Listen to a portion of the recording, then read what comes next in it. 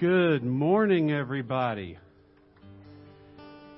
Good morning and happy Mother's Day.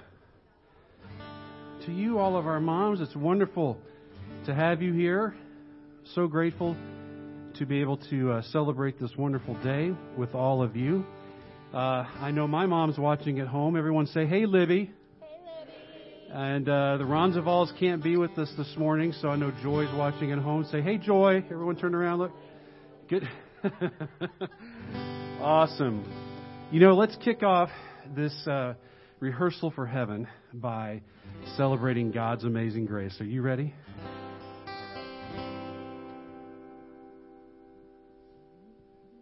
And I want you to get those hands warmed up, nice and warm. Here we go.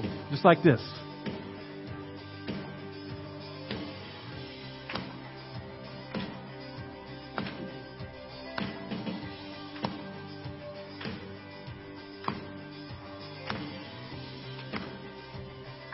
All right, let's sing, church.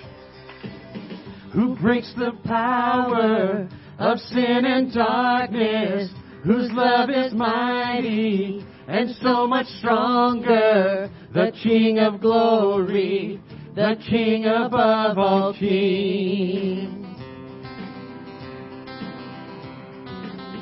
Who shakes the whole earth with holy thunder and leaves us breathless in awe and wonder, the King of glory, the King above all kings. And this is amazing grace. Yes. This is unfailing love, that you would take my place, that you would bear my cross, and you laid down your life, that I would be set free. Oh, Jesus, I sing for all that you've done for me. All that you've done for me. Who brings the chaos back into order, who makes the orphan a son and daughter, the King of glory, the King of glory, who rules the nations with truth and justice, shines like the sun in all of its brilliance, the King of glory, the King above all kings. All right, sing it, church. This is amazing grace. This is unfailing love, that you would take my place, that you would bear my cross. You laid down your life, that I would be set free. Oh, Jesus, I sing for all that you've done for me. And we sing worthy. Worthy is the Lamb who was slain. That's right. Worthy is the King who conquered the grave. Worthy is the Lamb who was slain. Worthy is the King who conquered the grave. Sing it out. Worthy is the Lamb who was slain. Worthy is the King who conquered the grave. Oh, worthy is the Lamb who was slain. Worthy is the King. And this is amazing grace. This is unfailing love, that you would take my place, that you would bear my cross. And you laid down your life, that I would be set free. Oh, Jesus, I sing for all that you've done for me.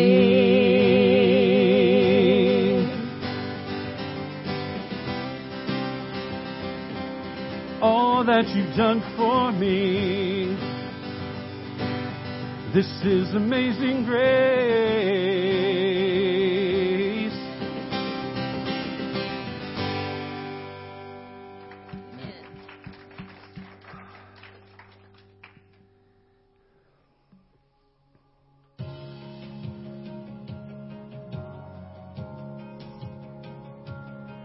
I'm so grateful for what He has done, and what He is doing, and what He will do in our lives and in this church.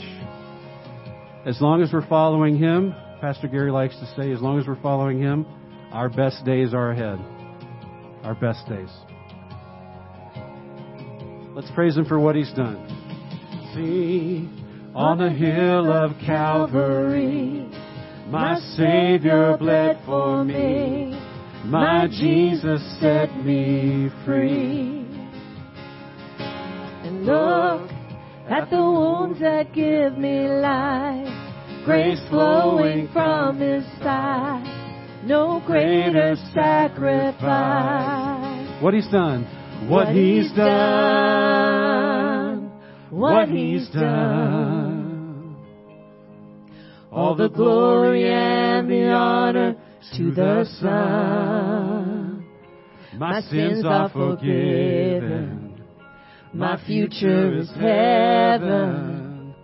I praise God for what He's done. And sing. Sing for the freedom He has won. Even death is dead and done. His life has overcome. Speak, say the name above all names, over every broken place. He is risen from the grave. What He's done, what He's done, oh, what He's done. All the glory and the honor to the Son.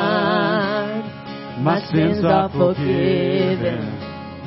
My future is heaven. I praise God for what He's done. And He's on His throne. Now, on a throne of majesty, the Father's will complete. He reigns in victory. Yes, He does. Sing hallelujah to the King. He is worthy to receive all the worship we can bring. What He's done. What He's done. Oh, what He's done. All the glory and the honor to the Son. My sins are forgiven. Yes, my future is heaven. I praise God for what He's done. Once again, church, sing it out. What He's done. Oh, what He's done. All the glory and the honor to the Son. My sins are forgiven. Oh, my future is heaven. I praise God for what He's done. I praise God for what He's done.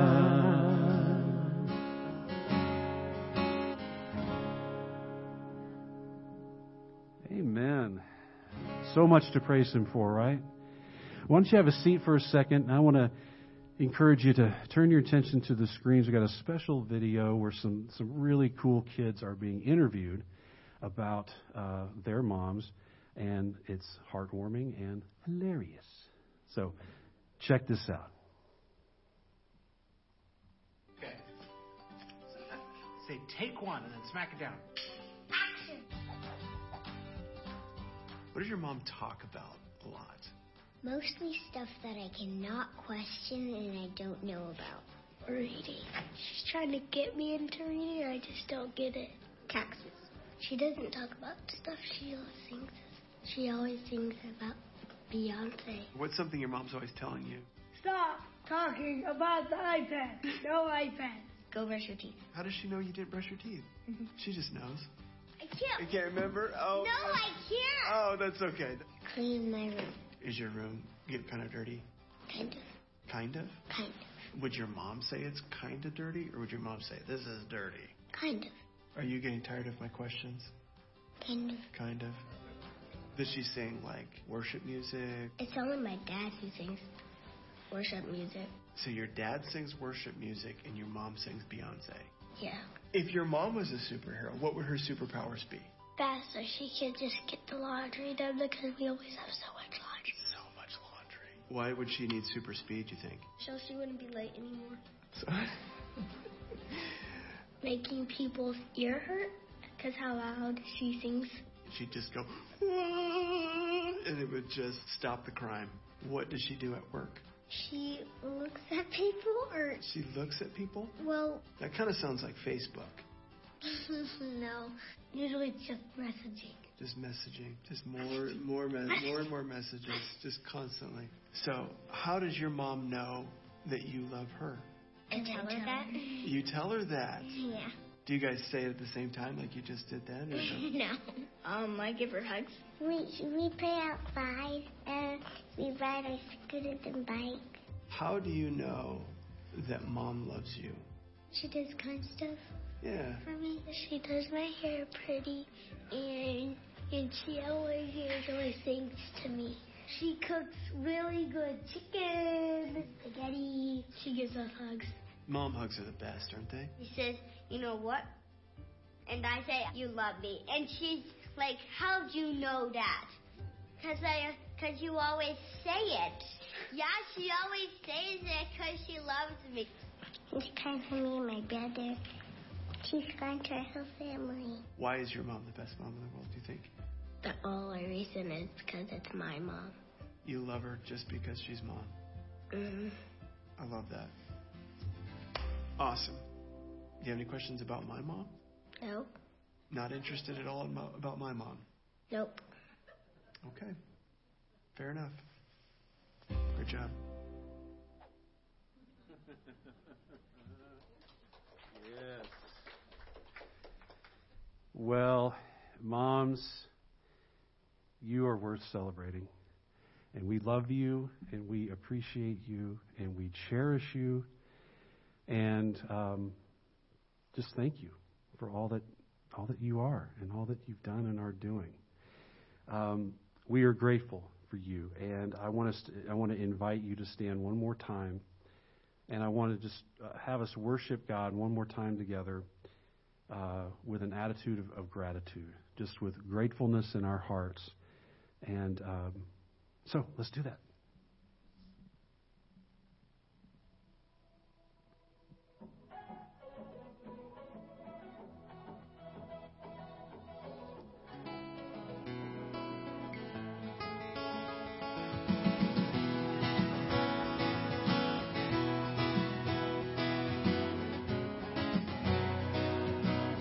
All right, let's sing. This is the day that you have made. Whatever comes, I won't complain. For all my hope is in your name. And now your joy awaits my praise. And I give thanks. I give thanks for all you have done. And I will sing of your mercy and your love. Your love is unfailing. Lord, I am grateful. Lord, I am grateful. When I was down, you brought me out. You set my feet on higher ground. So here I stand. You are my God. Your faithfulness, my silent rock. We give thanks, church. I give thanks for all you have done, and I will sing of your mercy and your love. Your love is unfailing. Lord, I am grateful. I give thanks for all you have done. I won't forget all the battles you have won. Your love is unfailing. Lord, I am grateful. Lord, I am grateful. Let's give thanks one more time, church. I give thanks for all you have done, and I will sing of your mercy and your love. Your love is unfailing. Lord, I am grateful. I give thanks for all you have done. I won't forget all the battles you have won. Your love is unfailing. Lord, I am grateful. Lord, I am grateful.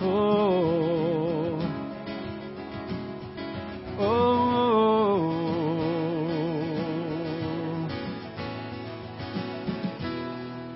All right.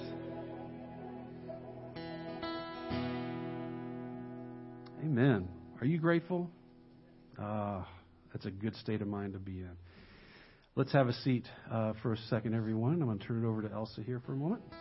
Well, good morning, and again, happy Mother's Day to all the mothers out there. I just want to highlight a few things. We do have connection at SVC, and you can connect either through small groups or through serving, and there are plenty of opportunities that you can find on our SVC app.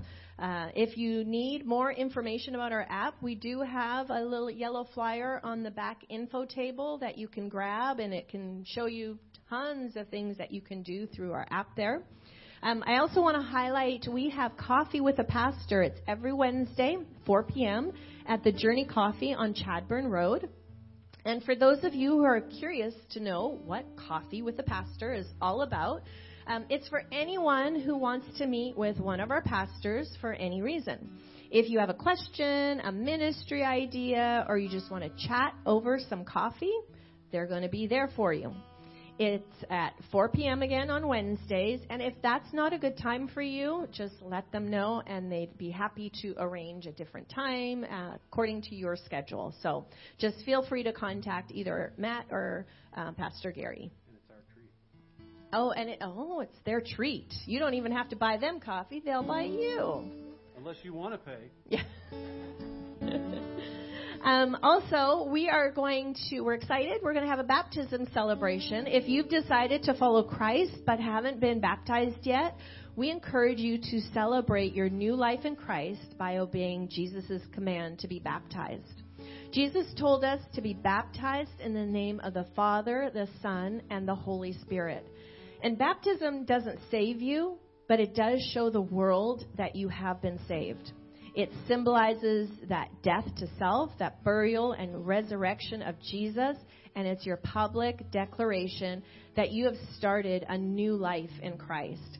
So May 29th will be our next baptism, and if you can reserve your spot today by just at the back table again, our welcome table, there is a sign-up sheet that you can put your name down.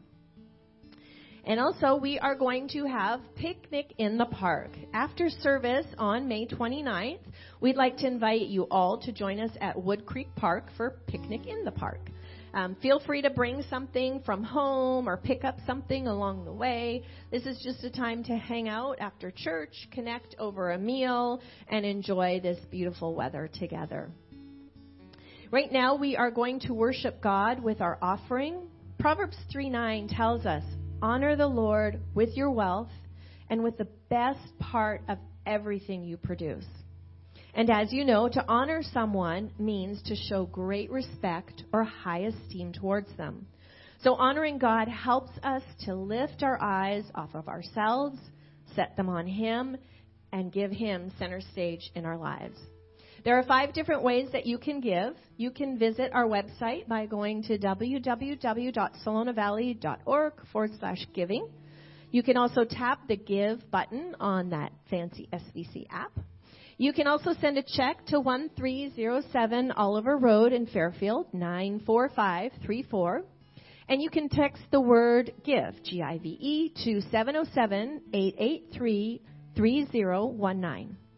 And then if you're here in person, you can place your offering. We have a silver mailbox slot on the back wall there behind the sound booth, so feel free to do that. Again, thank you so much for your generosity and helping to build God's kingdom, which is right here in Fairfield in Solano County. At this time, we would like to encourage you to greet a neighbor, wish them a happy Mother's Day, or just say hi and go right ahead. Welcome a new person.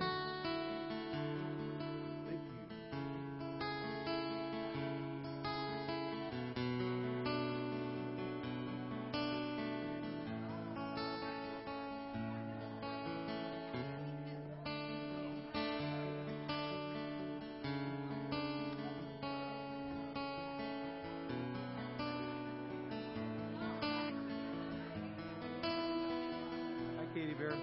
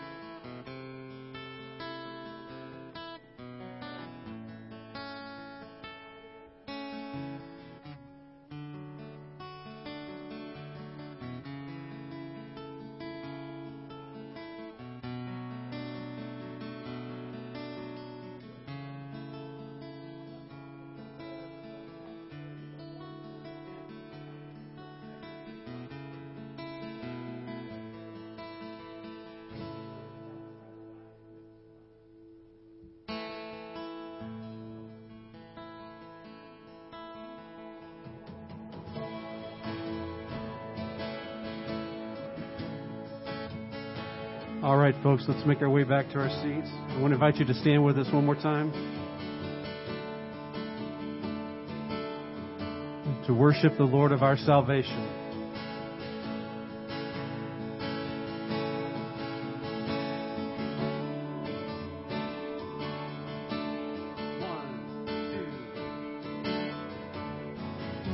The grace of God has reached for me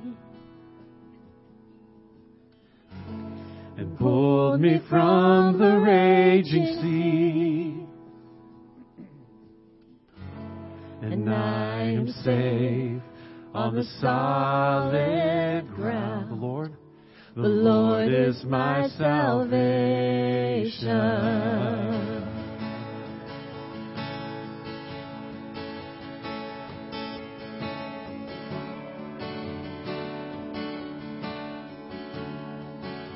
I will not fear. I will not fear when darkness falls. His strength will help me scale these walls. I'll see the dawn of the rising sun. The Lord is my salvation.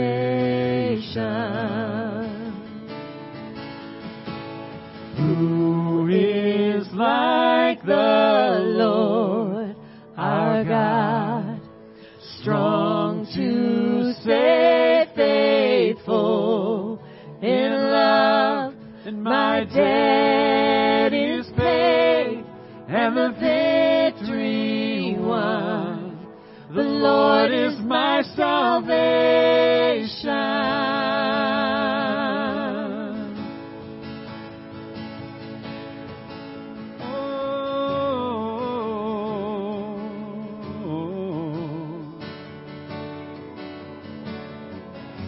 My hope is hidden in the Lord.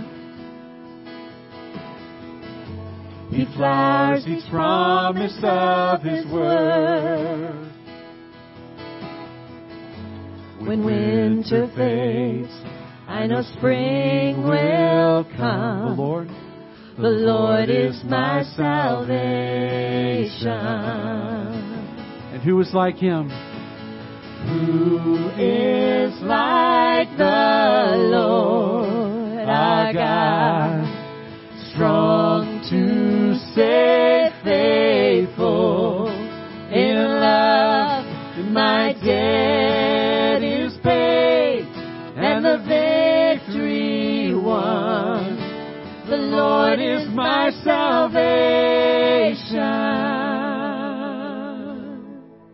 Yes, He is.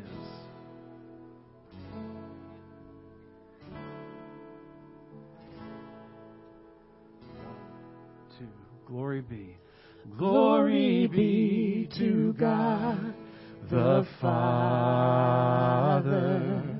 Glory be to God the Son. Glory be to God the Spirit. The Lord is my salvation. One more time now. Glory be to God the Father. Glory be to God the Son. Glory be to God the Spirit.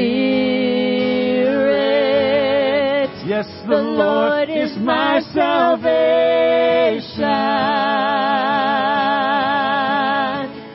Who is like the Lord our God, strong to save, faithful in love? And my debt is paid, and the victory won. The Lord is my salvation. Oh, glory be.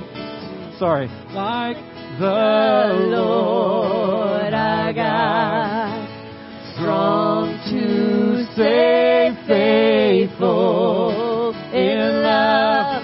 My debt is paid, and the victory won. The Lord is my salvation.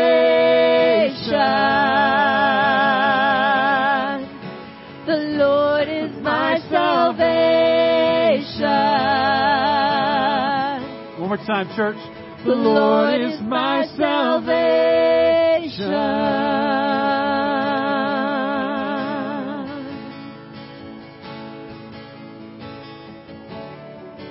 Let's take a moment to pray, church.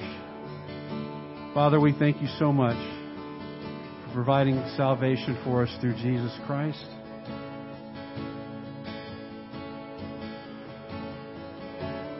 We thank you so much, God, for who you are and for all you have done. We are grateful. We are grateful for you. We are grateful for our moms, for the mom figures in our life. We give you thanks and praise for them and for all of the many ways that you have blessed us. We pray this in Christ's name. Amen. You can have a seat, church, and I'd like to ask you one more time to turn your attention to the screen for a special message from Pastor Gary.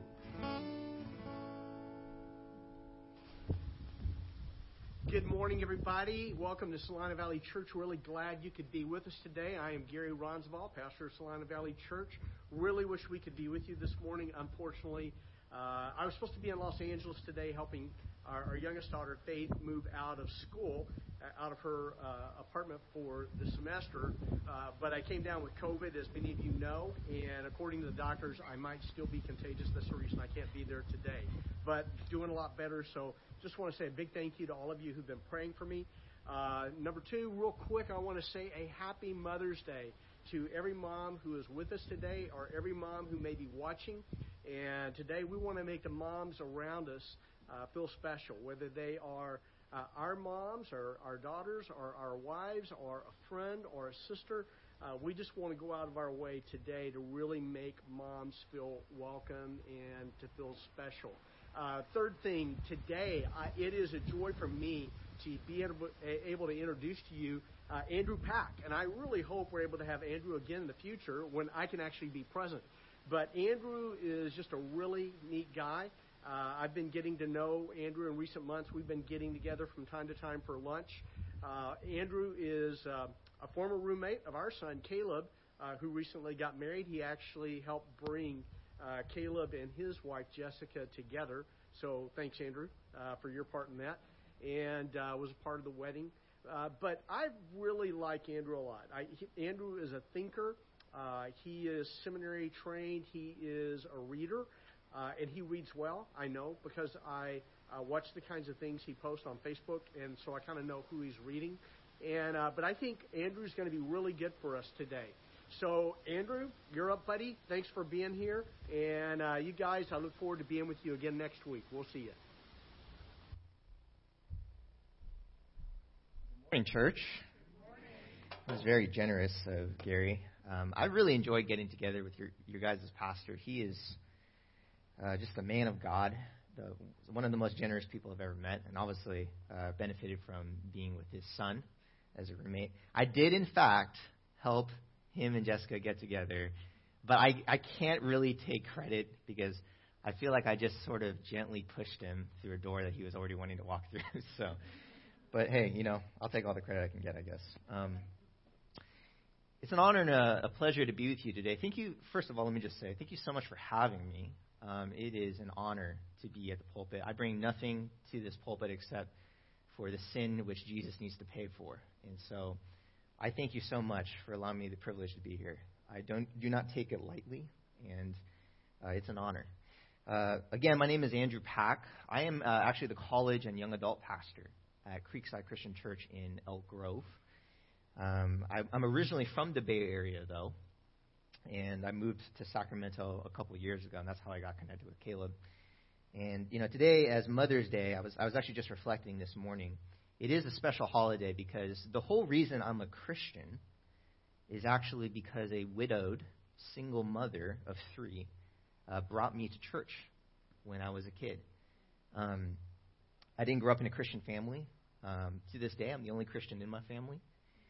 And yet, I had a neighbor that was a single mom, and I would hang out with her kids, and we all kind of got to know each other. And one day, she invited me to church, and I literally went to church. I kid you not, because I heard that there was candy there.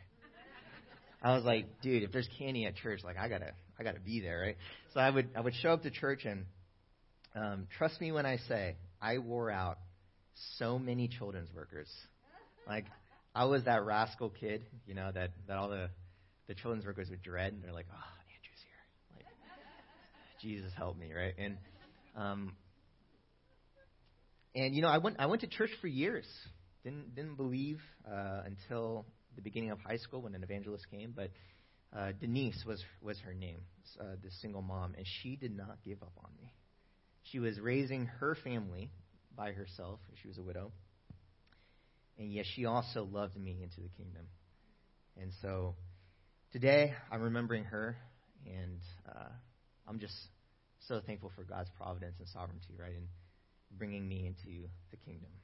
Mothers, your work is not wasted, either in who God has designed you to be as well as the family that you've been entrusted with and are shepherding. Amen. If you guys have your Bibles, go ahead and open them up to Matthew chapter 5. We're going to be starting in verse 13.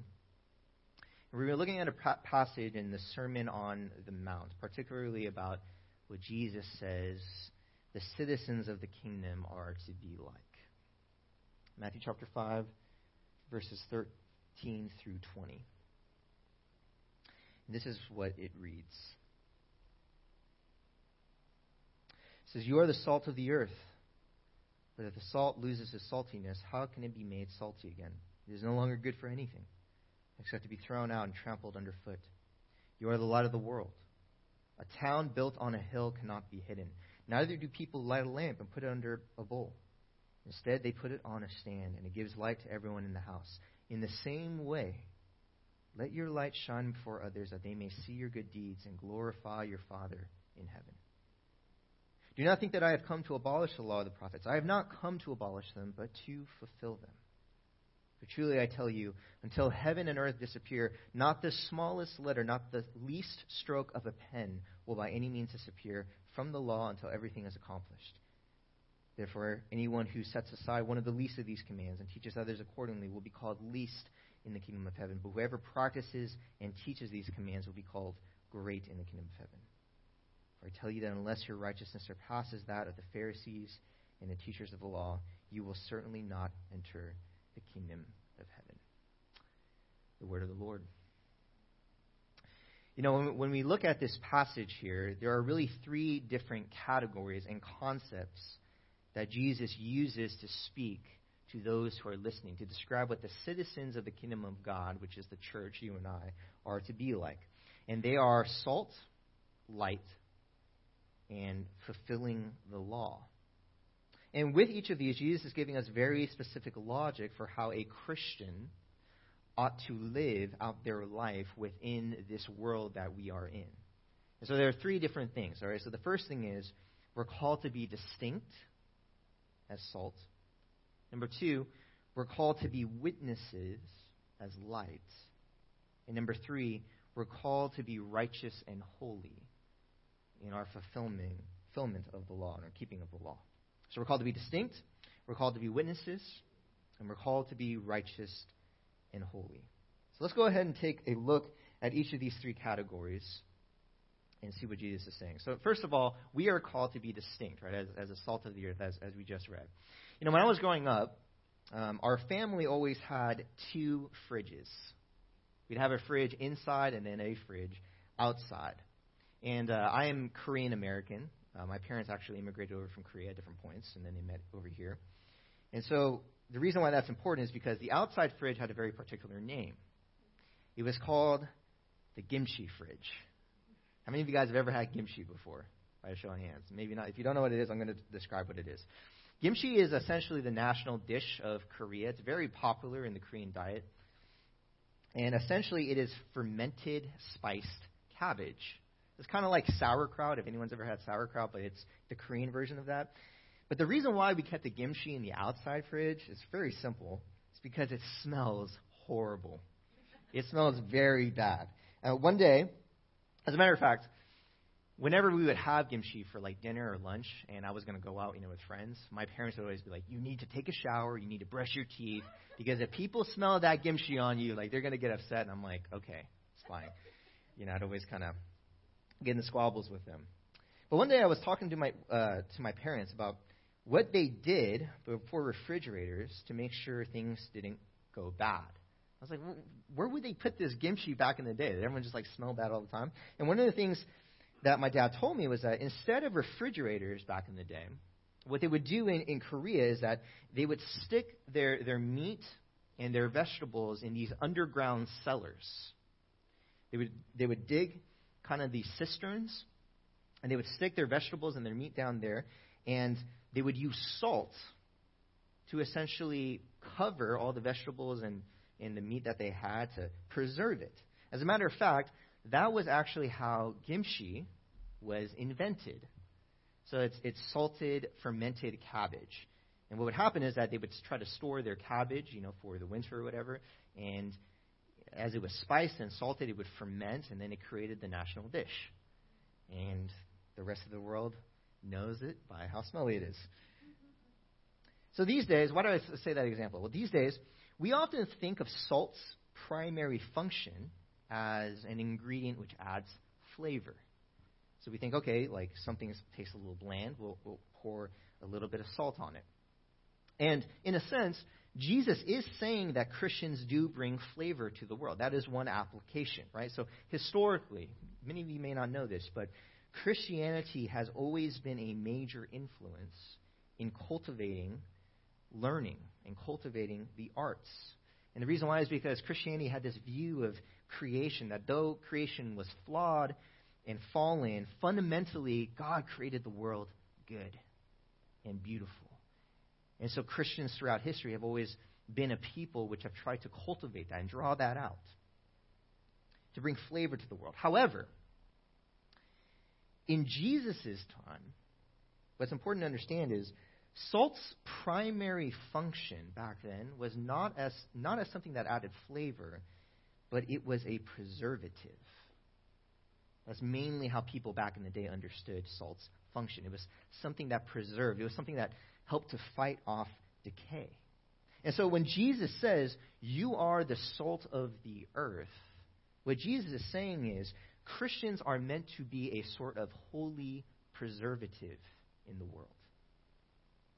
That by their very place and existence, we are to fight against moral and spiritual decay. And that by us, as citizens of the kingdom, existing in this current kingdom of the world, we're to be a preservative for that which is good. But notice, however, what Jesus goes on to say in verse 13. He says, you're the salt of the earth, but if salt loses its saltiness, how can it be made salty again? It is no longer good for anything except to be thrown out and trampled underfoot. Or in other words, salt's effectiveness as a preservative, as something which brings flavor, it's ultimately dependent upon its ability to retain its distinction. In other words, what makes salt salt is the fact that it's salty. I know that sounds kind of redundant, but the power lies in its difference, not its sameness. So similarly, the beauty and the strength of Christians lies in their distinction from the world, not in their conformity to the world. Right? If you were putting salt into something that tasted the salt was not salty anymore, it was bland, or it tasted like the thing that you were putting it into, then the salt wouldn't have any power. It wouldn't actually create anything. And similarly, when Christians look no different from the world, we're like salt which has lost its taste. We're no longer good for anything. We become ineffective and useless in our witness. When we lose our distinction, we lose the very thing which makes us beautiful. You know, as Christians, I think one application from this is that we should not bemoan being different or distinct from the world. I think it's very easy, in our current culture, to often be frustrated by the fact that Christians maybe feel marginalized or maybe feel like we're on the fringes, or perhaps they even feel like because we're Christians, we're just different, and it makes life difficult in some ways. And yet, throughout the Scriptures, what Jesus is affirming again and again and again is, you aren't like the world. You are not of this world. As a matter of fact, we should expect suffering. We should expect persecution. We should expect that the world will not understand, that the world might revile us, that the world might have trouble understanding who we are as a people.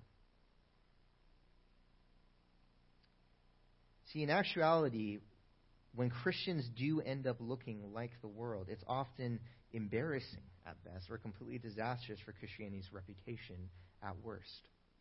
As a college and young adult pastor, I hang out with college students, obviously, all day. And college students are an interesting breed. One thing about college students is a lot of them are discovering their identity. They're discovering who they are. And a lot of them are going to universities or they're in friend spaces where the fact that they are trying to be a committed Christian is odd to the people that they're around. And one of the things that's very popular nowadays is the kind of talk of relevance.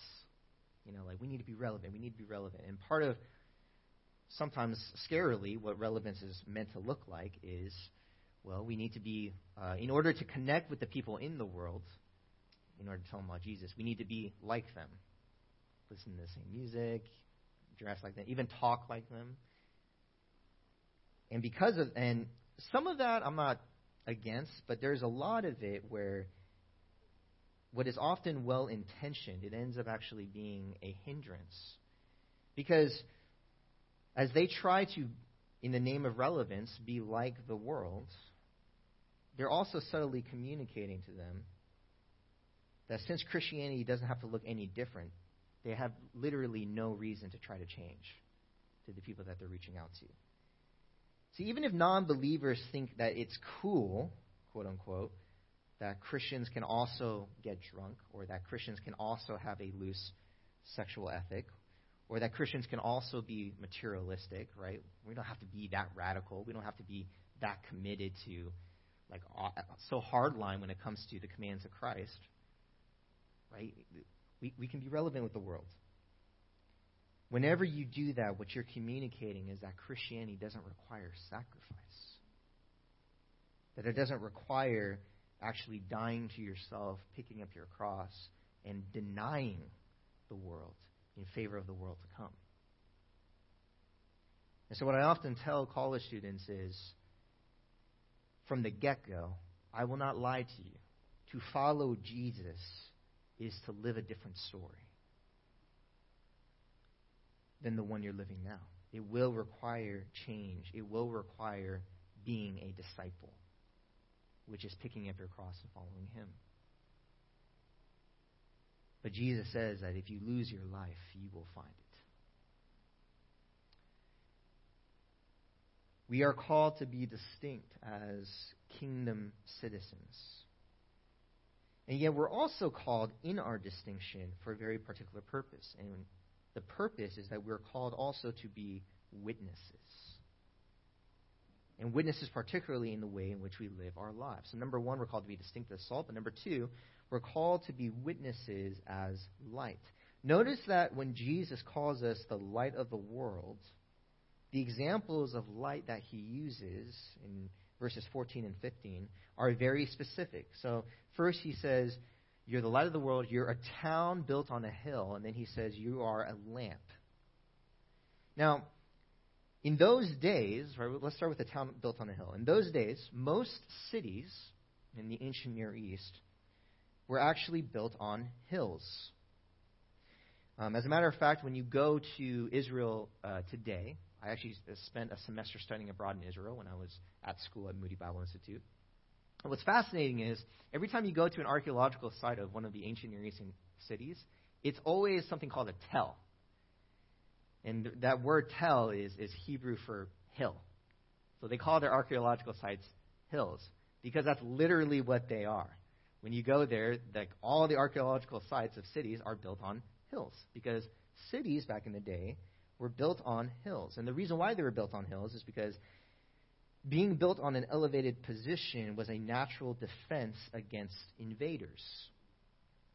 Right? If an invader would try to come, if it's an uphill battle, if you have the high ground, you're automatically at an advantage. And then you couple that with building a wall.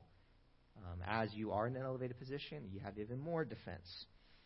And a common phenomenon also that would happen, right, is that because these cities were built on hills and because they were cities, like groups of people together, often at nighttime they would be easy to spot, right, because all the lights in the city would be on, torches and different things. And so back in those days, if you were traveling at nighttime, that was extremely dangerous because there wasn't, street lights or anything like that. It's total darkness. And a lot of times bandits or marauders would be lying in wait in the dark on the roads. And so as night was falling, you would absolutely want to be at a city. Well, as people were traveling from place to place, what was advantageous to them is that they would see cities on the horizon because the cities were built in elevated positions on hills, and it would be a city on a hill. And so when Jesus says you're like a town built on a hill, see, the readers would have immediately understood what he was talking about. Jesus also says you're like a lamp. No one puts a lamp under a bowl but on a stand, and it gives light to all in the house. And most likely what he was referring to was an oil lamp that was commonly put on stands in houses at night to light up households. In those days, most houses in the ancient Near East were one room where everyone kind of slept and hung out together. And usually at nighttime, right, there's no electricity. It's very dark. And so what they would do, though, is that they had a very particular stand that was built in the center of the household. And they would have one oil lamp that was kind of like the family oil lamp. And they would put that on the stand. And a lot of times when families were hanging out together in the evening after a long day's work, they would congregate around this oil lamp and just talk and hang out and laugh and eat. And so Jesus was using imagery that his hearers would have been very familiar with. A city on a hill for weary travelers on their way to safety. A lamp by which people can congregate around and find light in their household. What is Jesus' point? Christians are not meant to be secluded from the rest of the world. You notice, in each of these examples, there's a coming together of people around the light which is illuminating, whether it's in a household or in a city. Christians are not meant to be secluded from the rest of the world. But Jesus' expectation, as a matter of fact, is that Christians would be explicitly seen in the world. We are meant to be witnesses to others by letting our light shine before them, that they may see our good deeds and glorify your Father who is in heaven. A pastor that I served alongside with, he used to say this all the time. He said, faith is personal, but it is not private. Faith is personal, but it is not private. We ought to demonstrate that we are Christians by the way in which we live our lives. And notice this. Notice that the light that we are shining is not simply saying no to sin. Now that's certainly important. We're required to be holy. But it's not just saying no to sin, it's actually saying yes to good works.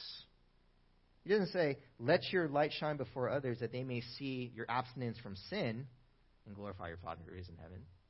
It says that they may see your good deeds and glorify your Father who is in heaven. There is a positive fulfillment to this command. See, to truly follow Jesus is not just about not doing certain things, but it is also about actively doing what Jesus himself demonstrated. Serving the poor and the marginalized. Welcoming and caring for the broken and the hurting. Loving those who have been cast aside.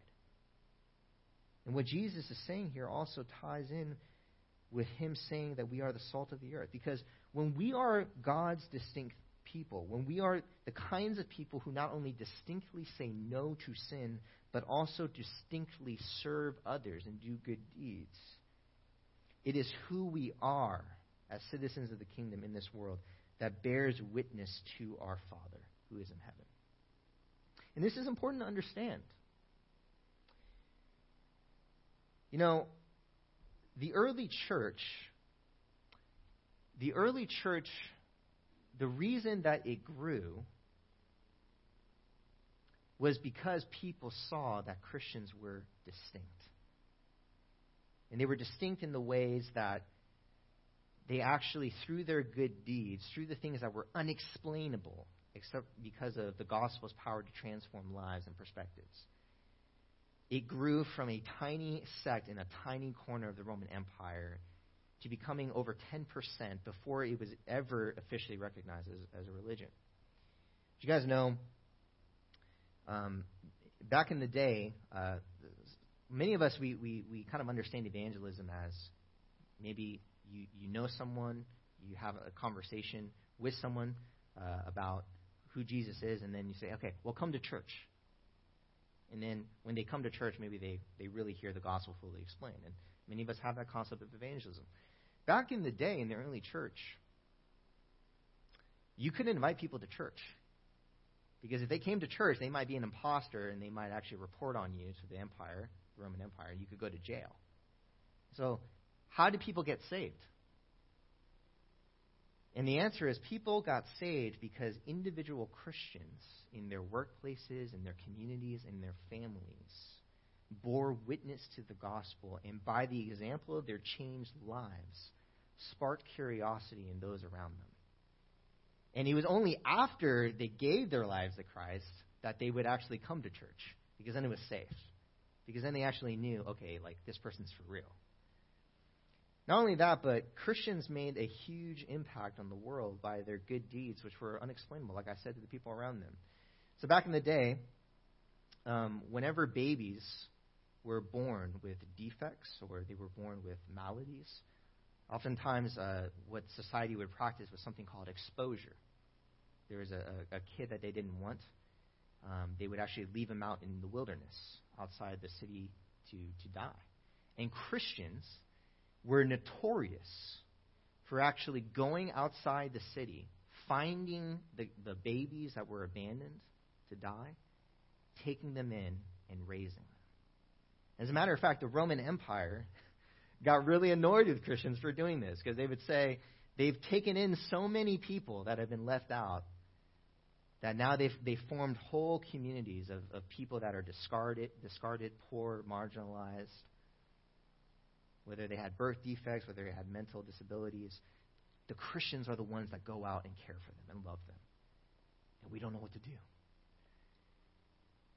Why is it that these Christians are doing this? What change has been made in their life? And as the curiosity grew, it gave the church the opportunity to proclaim it's because of the gospel. Let your light shine before others, that they may see your good deeds, that they may see your love for the poor, that they may see your care for the marginalized, that they may see the way in which you lay your life down for others, and in seeing your light, that they may give glory to your Father who is in heaven. It's the way that the church has grown from generation to generation by his people being a distinct people who follow Jesus' commands in loving the loveless. So we're called to be distinct. We're called to be witnesses in the way in which we lead our lives to bring glory to him. But the primary way in which both of those things are accomplished, the way in which we are distinct and the way in which we are witnesses, is that Jesus calls us to be righteous and holy. Look with me in Matthew 5, verse 20. You know, this verse right here can seem very alarming when you first read it. Matthew 5:20. For I tell you that unless your righteousness surpasses that of the Pharisees and the teachers of the law, you will certainly not enter the kingdom of heaven. What?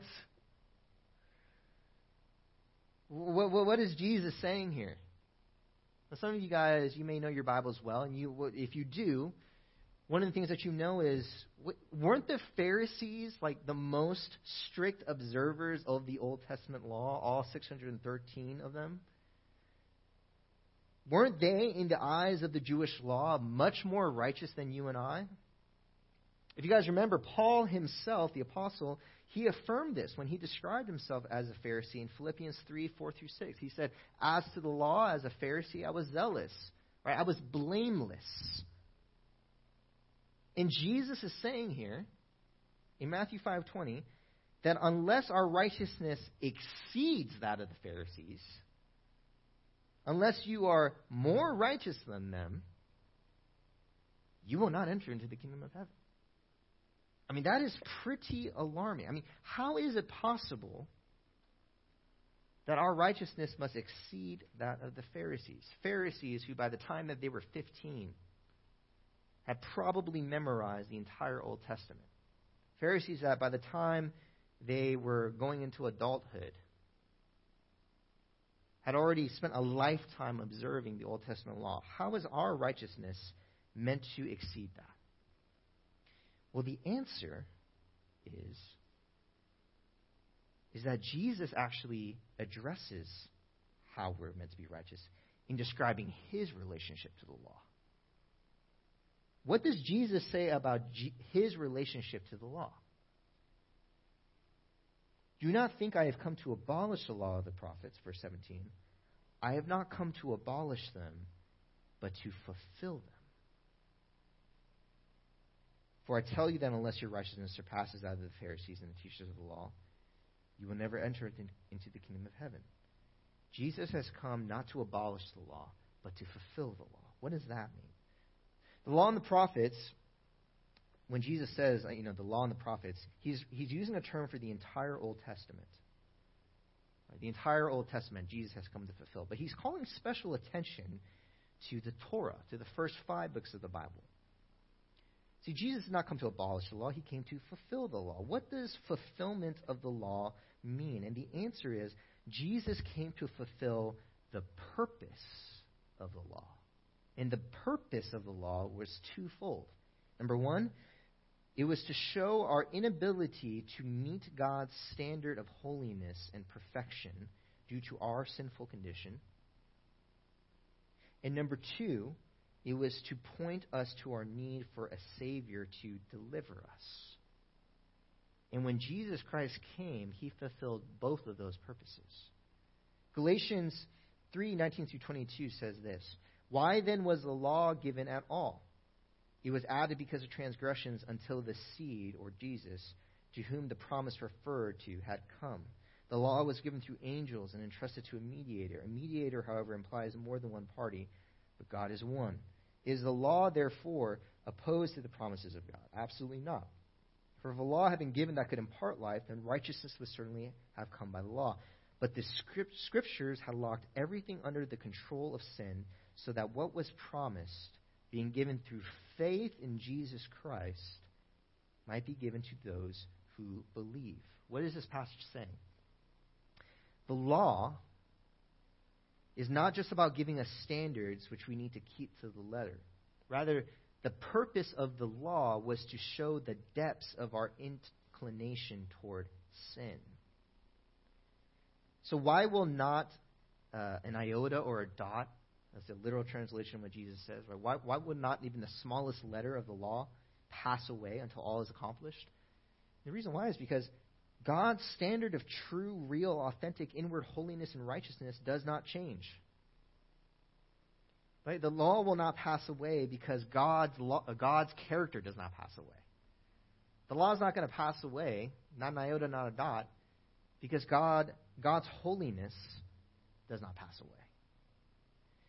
But in the gospel, in Jesus Christ coming in the place of sinners to die for us and redeem us by his blood, what we find is that Jesus came to fulfill the law by meeting God's perfect standard and becoming the one who could deliver us from sin. Galatians 4:4-7, one of the most glorious passages in Scripture. "But when the set time had fully come, God sent his Son, born of a woman, born under the law, to redeem those under the law, that we might receive adoption to sonship. Because you are his sons, God sent the Spirit of his Son into our hearts, the Spirit who cries out, 'Abba, Father.' We have been adopted into his family. So you are no longer a slave, but God's child. And since you are his child, God has also made you an heir." How did Jesus fulfill the law? Jesus was born under the law to redeem those under the law, and Jesus has, by his blood, adopted us into the family of God, where we are freed from the bondage of sin, where we are transformed from slave to son and daughter. See, Jesus fulfills the law not by abolishing it, but by truly keeping it. Not only by external actions, but internally through his love for the Father. And he calls his disciples to do the same. The way that Jesus calls his disciples to be more righteous than the Pharisees is not through external observation, but inward transformation. "Therefore, anyone who sets aside one of the least of these commandments," this is verse 19, "and teaches others accordingly will be called least in the kingdom of heaven. But whoever practices and teaches these commands will be called great in the kingdom of heaven. For I tell you that unless your righteousness surpasses that of the Pharisees and the teachers of the law, you will certainly not enter into the kingdom of heaven." Jesus isn't talking about keeping and teaching the letter of the law, but about keeping and teaching the heart of the law. See, True righteousness and true holiness isn't about observance, but as I said, it's about inward transformation of your motives, what you truly love.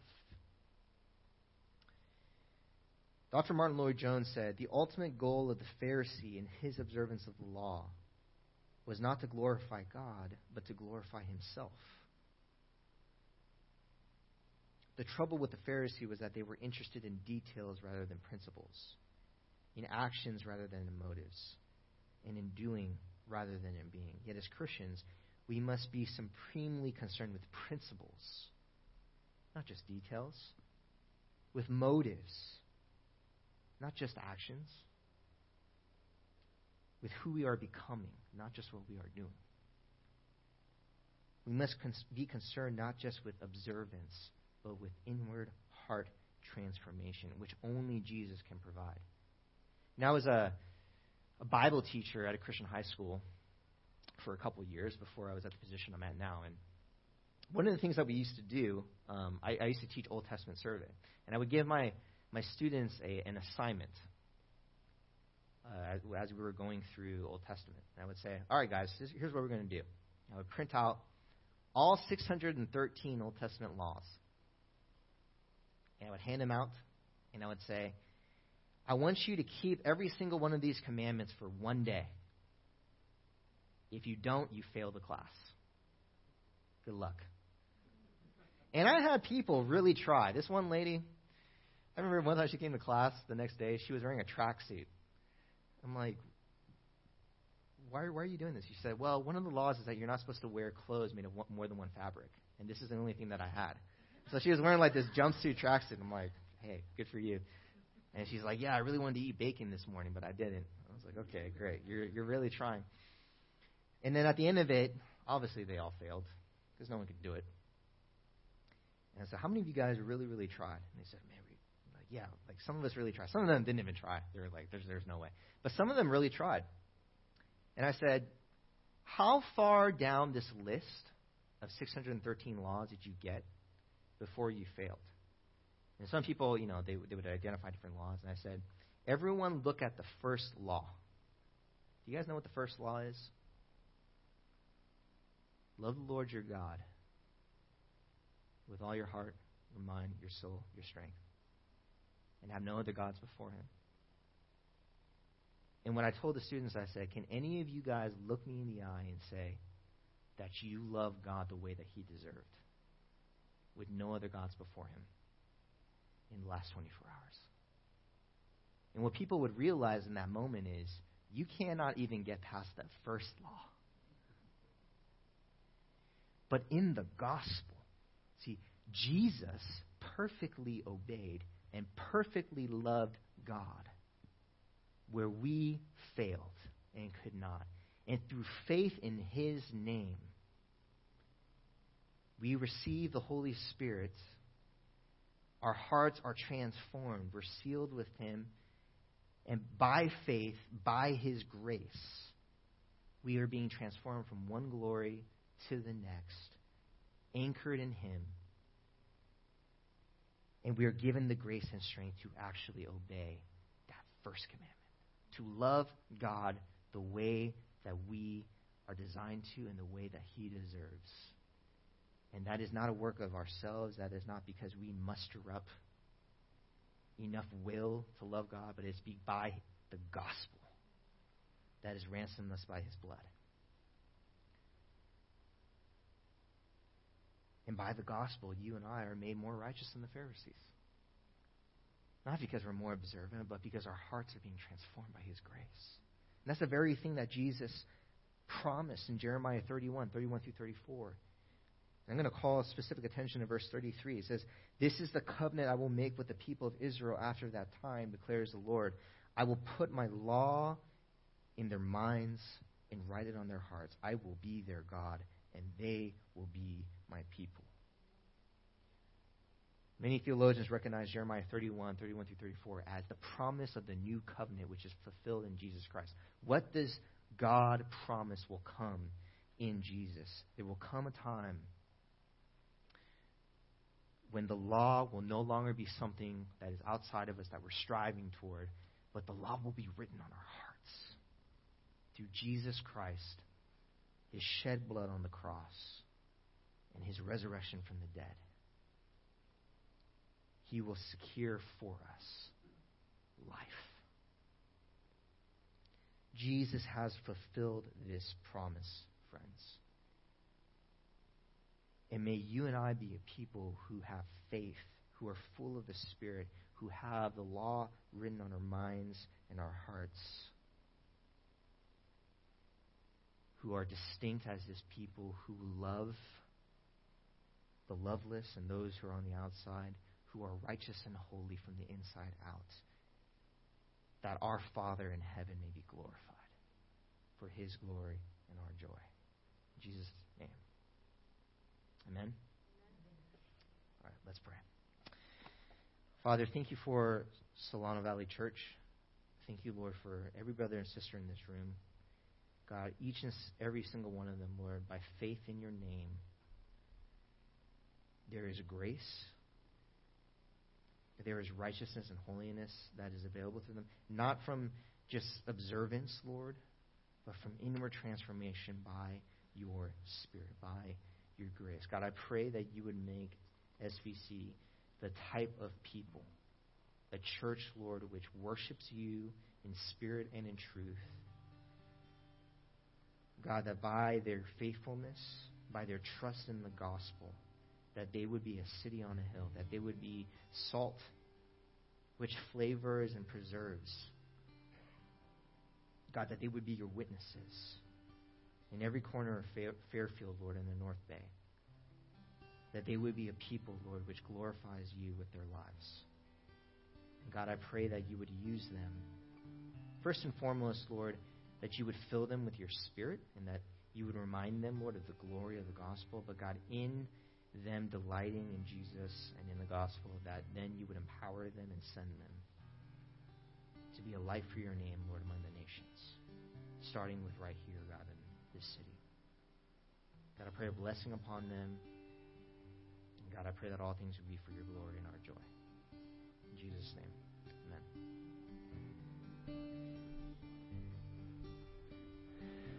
I feel incredibly challenged. I feel incredibly encouraged as well. And Andrew, thank you so much for all of your preparation and for being with us today and for faithfully communicating God's word. We're very thankful you were here, sir. Thank you very much. We are more righteous than the Pharisees, not because of anything we have done, but because of the grace of Jesus in the gospel. Amen? So let's stand together, and as we close out today, let's sing about God's amazing grace one more time. And moms, I want to say Happy Mother's Day to you again. On your way out today, Katie and Carly will be by the front door with some special gifts to give to you as you leave.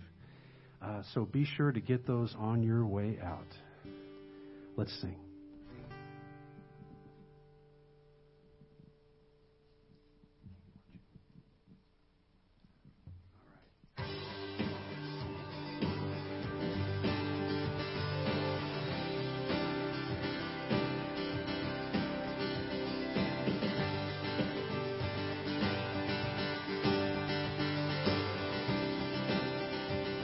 Let's sing, church. Who breaks? Who breaks the power of sin and darkness, whose love is mighty and so much stronger, the King of glory, the King above all kings. Who shakes the whole earth with holy thunder and leaves us breathless in awe and wonder, the King of glory, the King above all kings. And this is amazing grace. This is unfailing love, that you would take my place, that you would bear my cross. You laid down your life, that I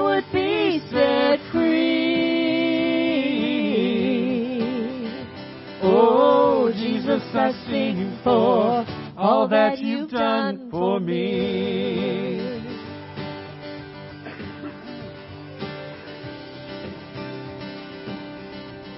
And who brings the chaos back into order? Who makes the orphan a son and daughter?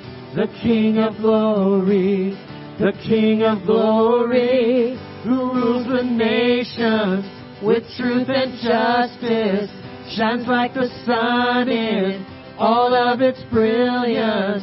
The King of glory, the King above all kings. And this is amazing grace.